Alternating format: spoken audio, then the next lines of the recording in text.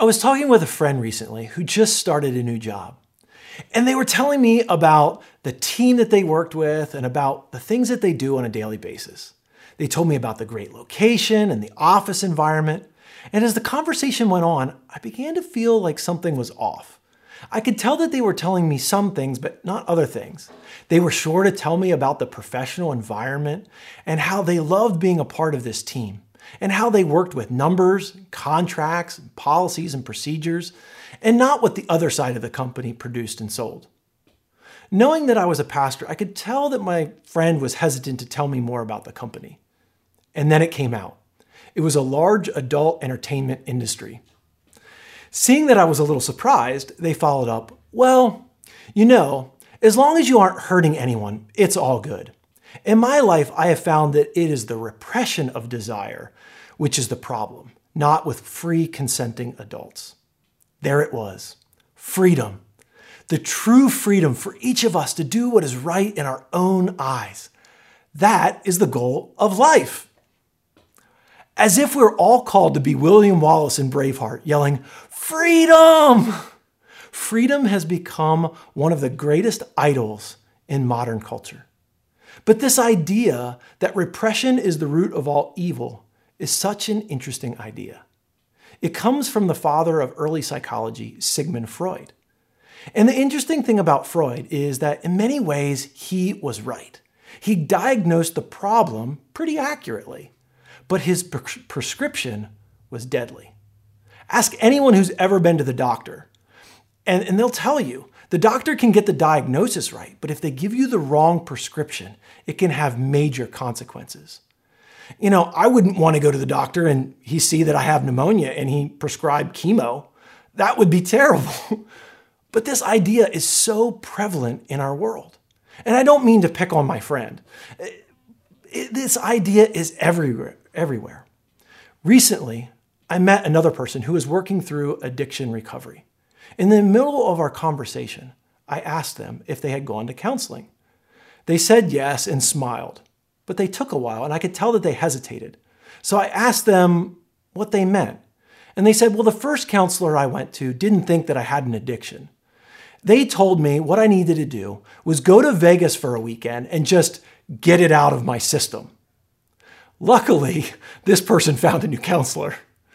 That advice to an addict can have major consequences, and depending on the issue, it could be deadly. Freedom to an addict means that they are in a prison of their own making. The addiction has taken over. How many of us can identify with that? How many times in my life have I struggled with being in a prison of my own addiction? Well, the last 2 weeks, Pastor Mike has been talking to us all about Satan and his lies and how he is real and how he prowls around like a roaring lion seeking whom he may devour. But the problem is that Satan has already been defeated. And yet so often psychologically, we are still trapped in bondage, trapped by our own thoughts and our own feelings. So many times I am my own worst enemy. And I live in this prison of my own making that I have formed bar by bar and chain link by chain link. I long for freedom, and I long for freedom at any cost, to do whatever I want.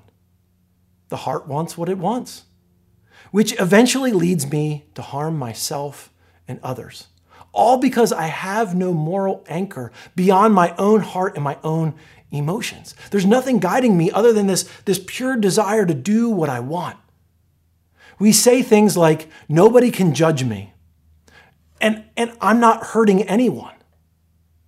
Just for fun, I want to do a pop quiz this morning.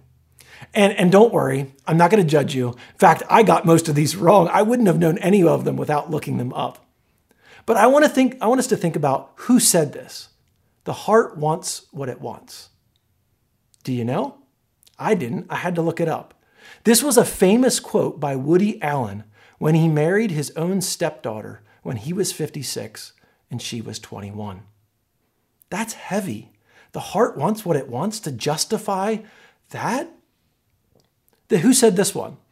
Above all else, to thine own self be true. Do you know? I bet some of you guessed it. It's from Shakespeare's play, Hamlet. But many of us don't actually know who said these words. And we take them as words of wisdom, and we forget that this is often misquoted because it was said by Polonius, the fool who was the hypocrite. You see, when we say the heart wants what it wants, or to thine own self be true, it's really this idea that we can do whatever we want with no consequences. True freedom comes when we live our lives connected to something more pure, more powerful, something transcendent, something divine, a higher power. That's what God wants for each and every one of us. This is the biblical understanding of freedom. And this morning, if you long for true, authentic freedom that's going to set you free and not actually trap you by your own passions and desires, let's look into Scripture and see what Scripture has to say. One of the greatest passages in Scripture comes from Galatians chapter 5. So let's dig in and see what we can learn. But let me just set a little bit of context, a little bit of background about this passage. You see, there's a controversy brewing, and it's about whether the Greek and the Gentile believers from Galatia, whether those Christians need to become Jewish and follow the laws and the customs in order to be Christians. And so Paul is writing to the church, and he's writing to tell them that that idea doesn't cut it. They are free, but their freedom is not the Greek and Roman freedom that leads to hedonism either. We can fall into either ditch on either side of the road that leads to hedonism or legalism. You see, there is this freedom that is built on the Christian ethic of love that Jesus introduces us to. And so let's look into Scripture and see what we have here. Galatians chapter 5, verse 1 starts off with this. It is for freedom that Christ has set us free. Stand firm then, and do not let yourselves be burdened again by a yoke of slavery. That yoke of slavery is either legalism or hedonism on either side of the road. He is presenting something new here in this passage. And this is one of the key points of all of the book of Galatians is this verse. And then he picks up this idea in verse 16 to 24. He says this, you, my brothers and sisters, you were called to be free. Do not use your freedom to indulge the flesh. And he's using the word flesh there to mean our sinful hedonistic desires, that just the heart wants what it wants. But do not use your freedom to indulge the flesh. Rather, serve one another humbly in love. For the entire law is fulfilled in keeping this one command, love your neighbor as yourself. Verse 15, if you bite and devour each other, watch out, or you will be destroyed by each other. So I say, walk by the Spirit, and you will not gratify the desires of the flesh. For the flesh desires what is contrary to the Spirit, and the Spirit what is contrary to the flesh. They are in conflict with each other, so that you are not to do whatever you want. But if you are led by the Spirit, you are not under the law. The acts of the flesh are obvious: sexual immorality, impurity, debauchery, idolatry, witchcraft, hatred, discord, jealousy, fits of rage, selfish ambition, dissensions, factions, and envy, drunkenness, orgies, and the like. I warn you, as I did before, that those who live like this will not inherit the kingdom of God. But then he goes on to show us a better way. And he continues in verse 22, but the fruit of the Spirit is love, joy, peace, forbearance, kindness, goodness, faithfulness, gentleness, and self-control. Against such things there is no law. For those who belong to Christ Jesus have crucified the flesh along with its passions and desires. Now, there's two main things that I want us to see here in this text. And the first is this, that true freedom includes not being a slave to our flesh and its desires. That we won't be just carried around by whatever we want to do, hurting ourselves and other people. And this idea is continued in other passages, like in 1 Peter 2:11. Dear friends, I urge you as foreigners and exiles, to abstain from sinful desires which wage war against your soul. Did you catch that? Our own desires wage war against our own soul. It's the idea that our sinful desires are all about instant gratification, rather than what our soul desires, which is long-term peace, joy, happiness, and the fruits of the Spirit. Romans 8, 5 and 6 says it this way: those who live according to the flesh have their mind set on what the flesh desires, but those who live in accordance with the Spirit have their mind set on what the Spirit desires. The mind governed by the flesh is death, but the mind governed by the Spirit is life and peace. That is so beautiful. The mind governed by the Spirit is life and peace. This is what God calls us to. This is true freedom that leads us to something more pure and more beautiful. Let me give you a quick example. A number of years ago, I was in Delhi. Now, India is the second largest city in the world, but the traffic is second to none. It makes LA look easy. Every intersection is at a complete gridlock, and it seems like it's total chaos. Well, it seems like there's no rules, but there are a couple of cultural assumptions. And the best way I heard to describe the traffic in India is to think of it like water, simply following the path of least resistance. Now, that means that occasionally, if it means going on the sidewalk to get where you need to go, so be it. It also means that ox carts mix in with tuk-tuks and cars and thousands of motor scooters just cutting in and out of traffic, flowing every which way. No lights, no lanes. It looks like chaos. But it somehow works, even though it's incredibly slow. Everyone did what they wanted to do. There was freedom, but it was chaos. And then a couple of years ago, Delhi built the Ring Road, and it was a modern superhighway. It was a beltway around the city, and it connected to downtown. It was a marvel of modern development, and it was a disaster from the day it opened. For a while, it was the deadliest road in the world because the people were so used to be stuck in traffic jams that they didn't know how to handle the freedom of being able to drive at super high speeds. There seemed to be no rules, and you had ox carts on the same road as people driving 100 miles an hour who had no experience driving 100 miles an hour. Well, eventually, they came in and they readjusted some things and they put in some lanes and some rules, and today it's a much, much safer road.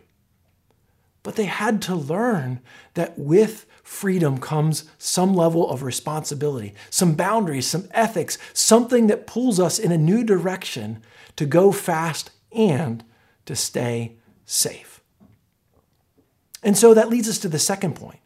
What is it that we need as Christians that calls our freedom so that we can move forward, but also stay safe? It's this. We need a moral compass that is greater than our own. We need God's wisdom.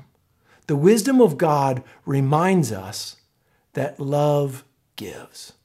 It's it's a communal ethic of love, that love gives. Love is selfless. It's this agape love. And we see it in verses 13 and 14. Paul says, serve one another humbly in love. For the entire law is fulfilled in keeping this one commandment: love your neighbor as yourself. There it is, this selfless ethic of love. But he contrasts that to this hedonistic idea, the idea of lust, because lust objectifies the other. Lust is about selfishness as compared to love's selflessness. And we see it here in verse 19. It's hatred, discord, jealousy, fits of rage, selfish ambition, dissension, factions, envy, drunkenness, orgies, and the like. It's all about taking, or mine. This version of life will drain you and everyone around you. It objectifies people, simply seeking to take and to serve its own selfish ways. And we see this all in our culture. And we see it, if we're honest, we see it in ourselves. And when I think of this, I always think of Smeagol from Lord of the Rings, who is consumed by his own desires to have the ring that he calls my precious. The desire wants what it wants, and it slowly consumes and destroys him. And the characters of Lord of the Ring, they make him this ugly, shallow, hollow person. And one of the great quotes from Smeagol is he says, "Once it takes hold of us, it never lets go." Friends, that is the definition of addiction. And it's the closest thing I can think of to what sin does to each and every one of us.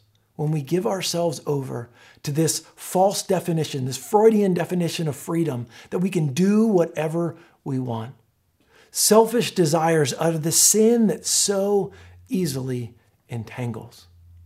But love and freedom, they live by the Spirit. In verse 22, it says this: the fruit of the Spirit is love, joy, peace, forbearance, kindness, goodness, faithfulness, gentleness, and self-control. Now, I actually had to think about that while I was reading that passage, because some of you may have memorized that in a different order with slightly different words, but it's the same thing, and it's calling us to this ethic of love. It's the fruit of the Spirit that just wells up inside of us and flows out of us. Verse 23 goes on and says, "Against such things there is no law." This means that we are free to love with a selfless love. It's a more pure idea of that 60s free love that was twisted. God's love is a free love, but it's a free love that puts others first, that puts God's principles first, and that doesn't just lead to instant gratification, but the long-term peace and prosperity of God's ethic of community and wholeness. We are free not to return to bondage. Yet how often do I do this? I struggle so often, and I easily beat myself up. When I look in the mirror and I see my own character faults rising up again, and I fall short, and I fall short, and I keep beating myself up by thinking about how I give in, and I say that quick comeback, or I think that thought that I shouldn't think, or I try to get even, or I try to cut somebody off to get mine, to get first, to take what is mine. And maybe some of you are there this morning where you're struggling with toxic shame and it's taken over your life, or you've built a prison of your own freedom which now consumes you, where we have allowed the idea of just follow your heart to lead you to the path of least resistance and to poor decisions. I know I can't be the only one there this morning. I know that some of us are there on a daily basis. I want us to break free, but I don't want you to build a life on a Freudian freedom that is based on instant gratification. I want for us a biblical freedom that teaches us to love as Christ loved us. One of my favorite passions in life is to see people walk in true freedom, to see people healed and set free. Free to love and to serve, free to walk in the way of Jesus, free to be people that don't have to have a problem confessing their brokenness and need of God because they understand the freedom of God's grace. Free people are free to love, free to exude the fruit of the Spirit in a way that is contagious. That is who I have experienced our church to be, in the kind of church that our world so desperately needs. The world doesn't need more legalistic, hypocritical Christians demanding their rights and their freedoms. No, what the world needs is Jesus followers who live out grace and freedom by loving the Lord our God with all of our heart, soul, mind, and strength, and loving our neighbors as ourselves. As I close today, I want to share a story with you that up until this week, I had never heard this story before. So let me share with you the story of Henry Brown. Now, Henry Brown was born a slave in 1815 in Virginia. He was married to Nancy, and they had 3 children and one on the way. Having a job at a tobacco mill, he managed to actually save a little extra money by working extra hard.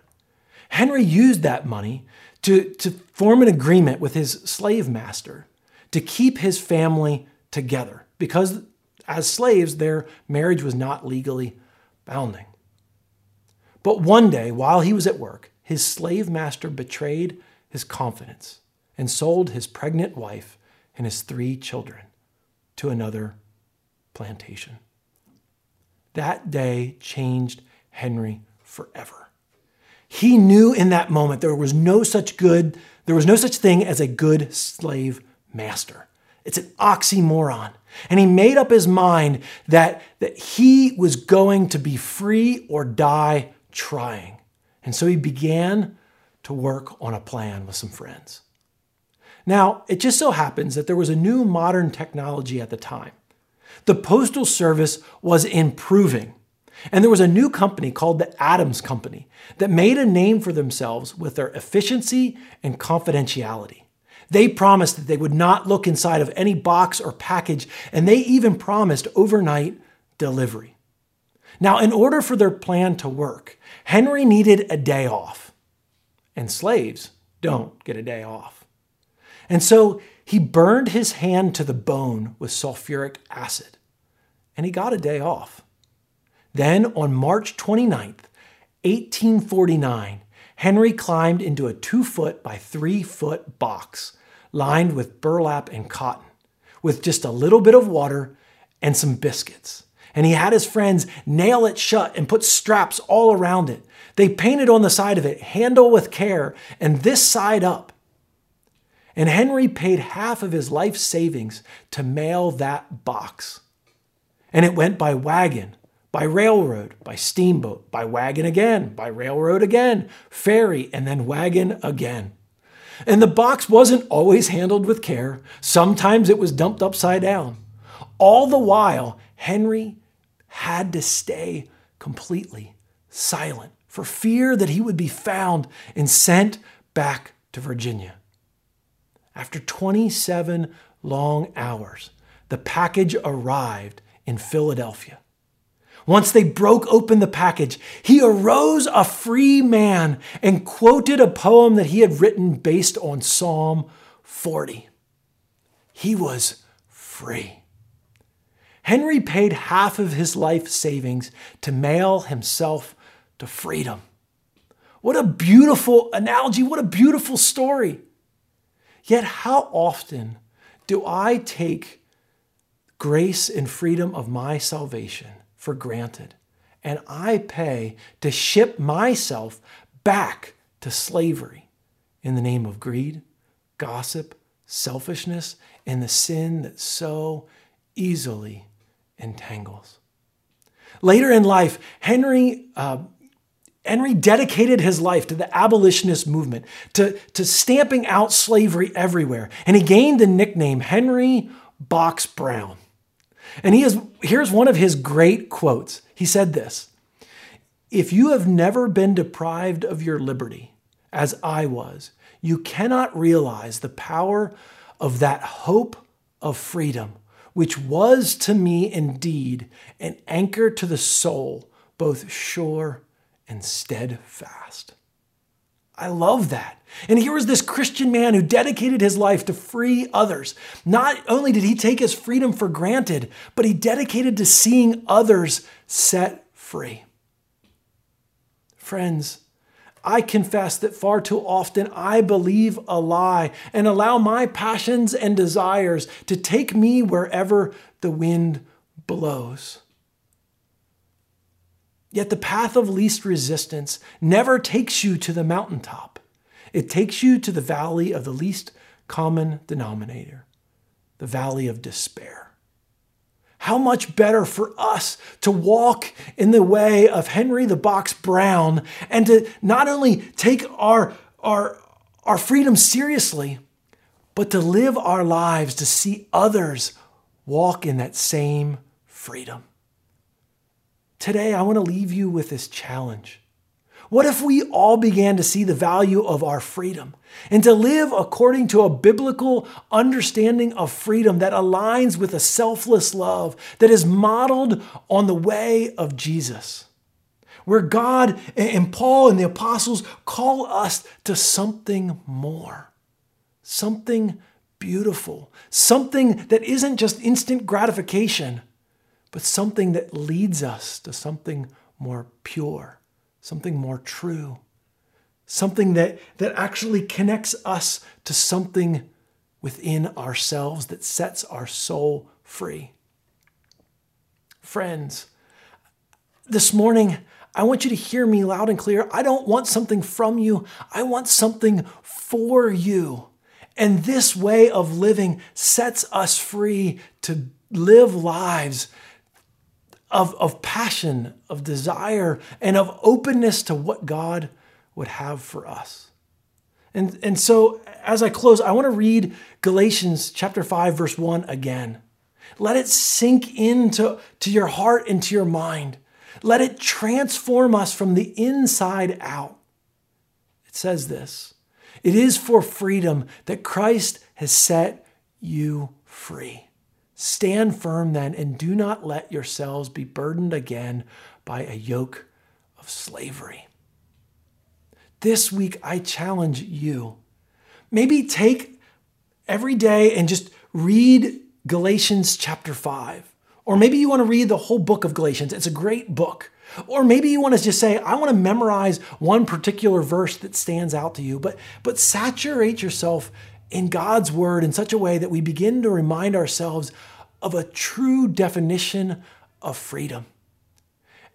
And maybe commit a verse to memory so that when the dark and hard times come, because they do come, you will remember that it is by grace that you are free.